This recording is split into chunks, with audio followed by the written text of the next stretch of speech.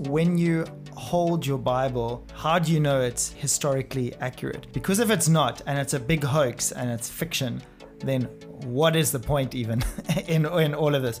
But on the odd chance that it's actually all real, then what does that mean for our life? So today we're going to look at how can we actually be sure that this is historically accurate and that the events told in it, the miracles, the resurrection, all of that, how can we be sure that that is all true? Yeah, so strap on your safety belt because it's an amazing ride and God is going to do some amazing stuff in your life through this episode. Welcome everyone. We have a great person chatting to us today.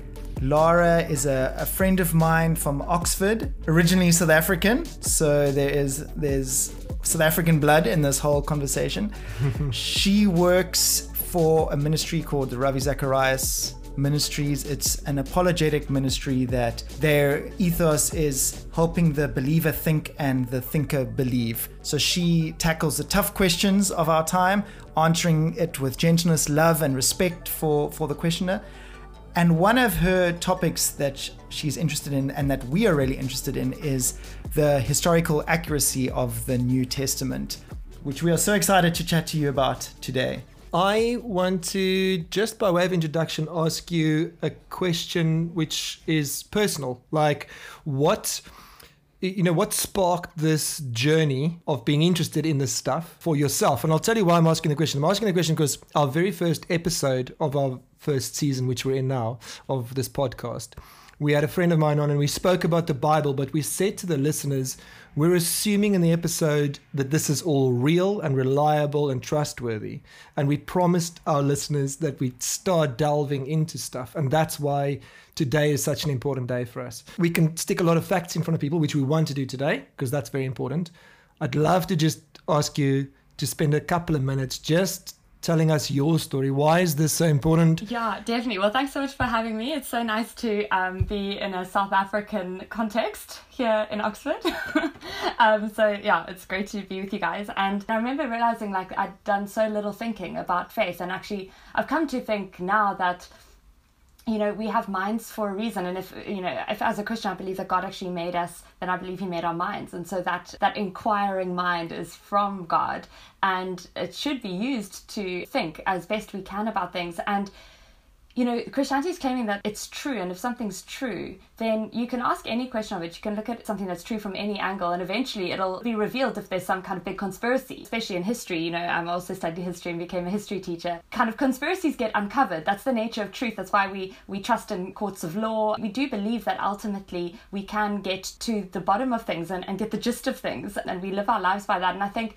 so for me, that's such an important journey to go on if you are someone who's a person of faith, because what essentially you're saying is you believe that there is truth to be discovered. And if something isn't true, it's very important to discover that early on. So, and actually Paul, the writer of the majority of the New Testament, says that himself in 1 Corinthians. He says, if this isn't true, then actually we are the most to be pitied, and, close the churches. There's no point trying to hold on to something that actually isn't true. I think for me, the more I began to think about it, the more I realized, if this isn't true, I want to find out now.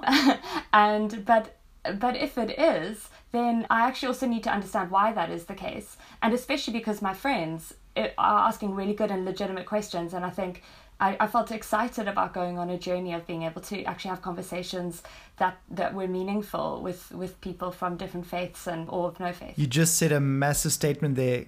Christianity is true. How can we be sure, especially talking about the New Testament, and we spoke about in a previous podcast of falling in love with the New Testament, how can we be sure that this bit of writing is actually true and it's not meant for the fiction section of the library? Well, I think that's a very interesting question. And the thing that kind of I think is worth starting with thinking about is, I would say in culture today, religion in general is seen as something that is maybe true in a subjective sense. Like in your, a spiritual experience could be very meaningful to you, and that doesn't necessarily mean it's true for someone else, but it's true for you. And I would say a lot of people in our culture today would think about all religions in that way, that they are just different spiritual kind of encounters or experiences for different people, and they can be true for them. And Christianity definitely falls into that category as well, that, it talks a lot about spiritual experience and meaning. But what sets Christianity a bit apart from other religions is that actually most of the other world religions are based off of primarily a spiritual experience by one person, by the founder of the organization. But what Christianity is saying is something that's a bit different to that in that category, because Christianity is making claims that are historically falsifiable, if I can put it that way, that you could look at the evidence and say, look, this isn't true. So the claims that Christianity are making are historical claims. The Christian message is that God enters time and space in a time when history is being recorded, in a time where other people are writing, and we can critique the story that's being told about this man Jesus, and the reason that he died, and what he said about himself, and why he was dying, and then the claims that he resurrected. So all of that is putting Christianity in a slightly different category, because unlike other religions, it's basing itself on a historical event. And so that's what then lays it open to historical critique, and to actually being able to be true objectively, not just subjectively. So not just true for me individually, but actually just as a true event that would be true for everyone. So then, are there historical pointers or facts that we can look at? Are there things mentioned in the Bible that we can actually see in real life? Yeah, well, again, this is something that I think hasn't maybe been explored in I would say, in popular culture or in public, but actually in the academic world and in the universities across the world. The New Testament is seen as a very historical document. And what I mean by that, I know later on we'll talk about the claims that it's making within itself, but even just from the outset, thinking of it as a document that got written by some people, sort of stepping away for a moment from what they were saying, just the fact that they wrote it, and then the question of whether or not we have a reliable copy of what they wrote. So none of the original New Testament documents survive, but that's true of all ancient history. There's no what they're called autographs. None of the originals exist, but what we have is lots of fragments of papyrus or different documents that many different scribes and copyists were writing out, and then depending on how many of those we have, we can tend to piece together what the originals were saying. And the way historians tend to in general assess whether or not we can trust that we have in our hands an accurate representation of what the originals were is basically based on two things. One is, how many fragments do we have?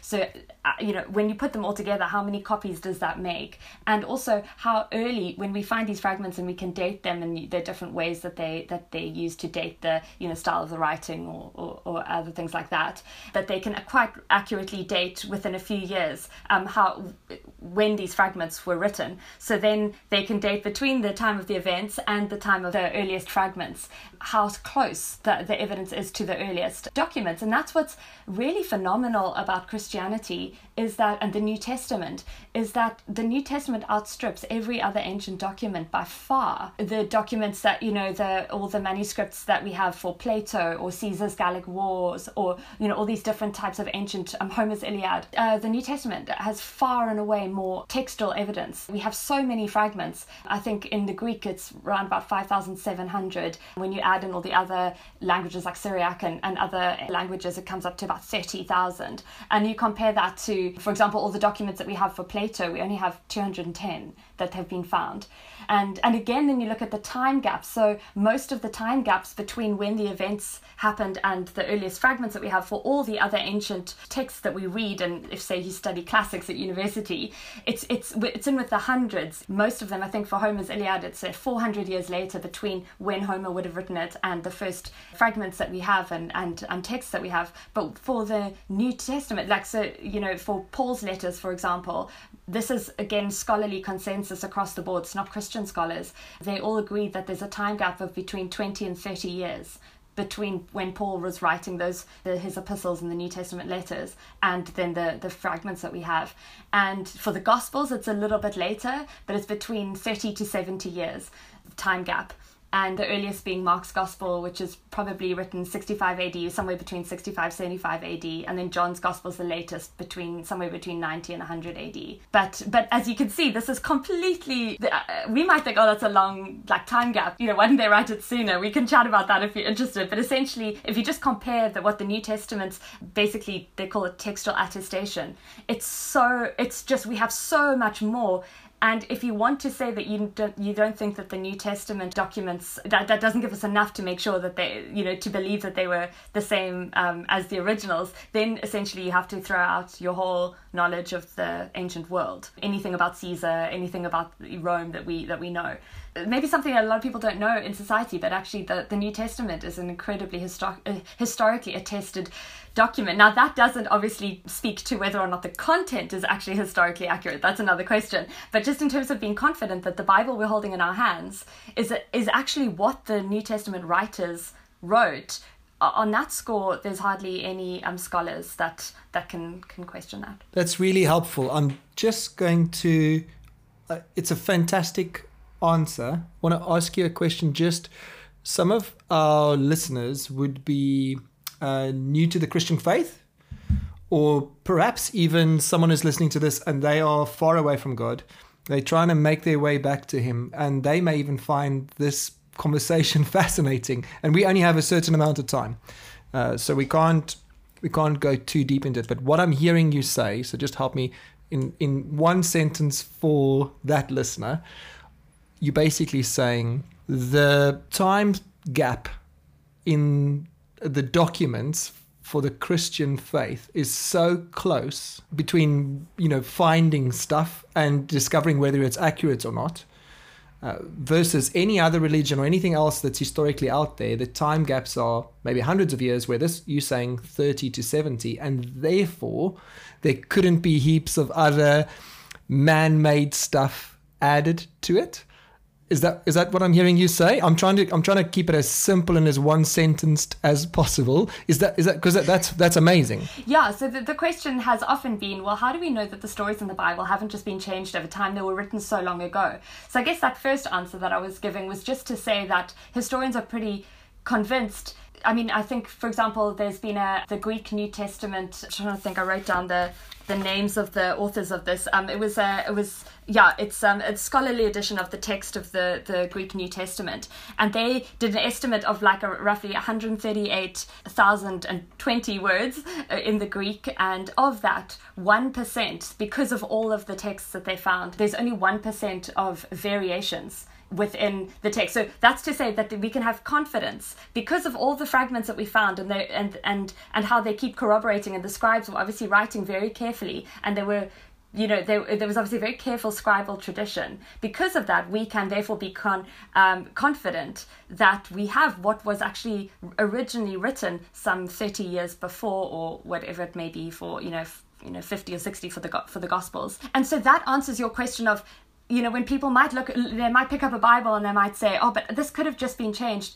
Just to say, just on that first answer, the scholars are pretty convinced that what we have is actually what the New Testament writers wrote, and that there wasn't some that because of that historical evidence, there hasn't been changes made. People didn't insert stories about Jesus or things that he said years later. Now you could say, oh, but maybe they made it up in the 30, 40 years between when the events happened and what happened later, and that's another question about maybe oral tradition. But actually, again, there's strong reason to suggest that that isn't the case based on what we know of oral culture. I mean, we live in a culture where that would change. If I said something to Joe tomorrow, he's going to go say something else, and adapt nice it. One, Joe. Sorry, Joe, just picked on you there. But in the ancient, I won't go into the detail, but again, scholars are because of what they know of ancient oral tradition and also rabbinic tradition. So the disciples would have been held to a very high account of memorizing Jesus' teachings, and they live in a culture where this is all they had, because most of them didn't write, or So for all these reasons, essentially the sum up is, the Bible that we have in our hands we can be very confident telling us exactly what the writers had written down, and then now we can start thinking about, well, what about the content of what they wrote? Okay, so if you're new to this and you're exploring the documents, at least that you've got, the documents are reliable. We'll talk about content maybe even on another episode, but it's helpful to know the Bible is an accurate document in a world that's got lots of confusion and lots of made up stories. It's an amazing truth, really comforting. Thank you. What that makes me feel hearing all this stuff is the fact that it's so close to the actual event, and there's so many, like you said, fragments that far outnumber people that we just assume is true, like Plato. It gives it a huge amount of significance. This is the fact that there's so much information on this. Yeah, makes me think, I've got to actually take this thing seriously. Thanks for listening to this conversation with Lara. We hope you enjoyed it. Please join us again later on this week for the next episode of The Bible. Is it historically accurate or is it fiction? We'd really appreciate it if you share this with friends who are asking questions. If anyone wants to know a little bit more about the Bible, like and subscribe if you don't mind. Thanks, bye, love you, bye.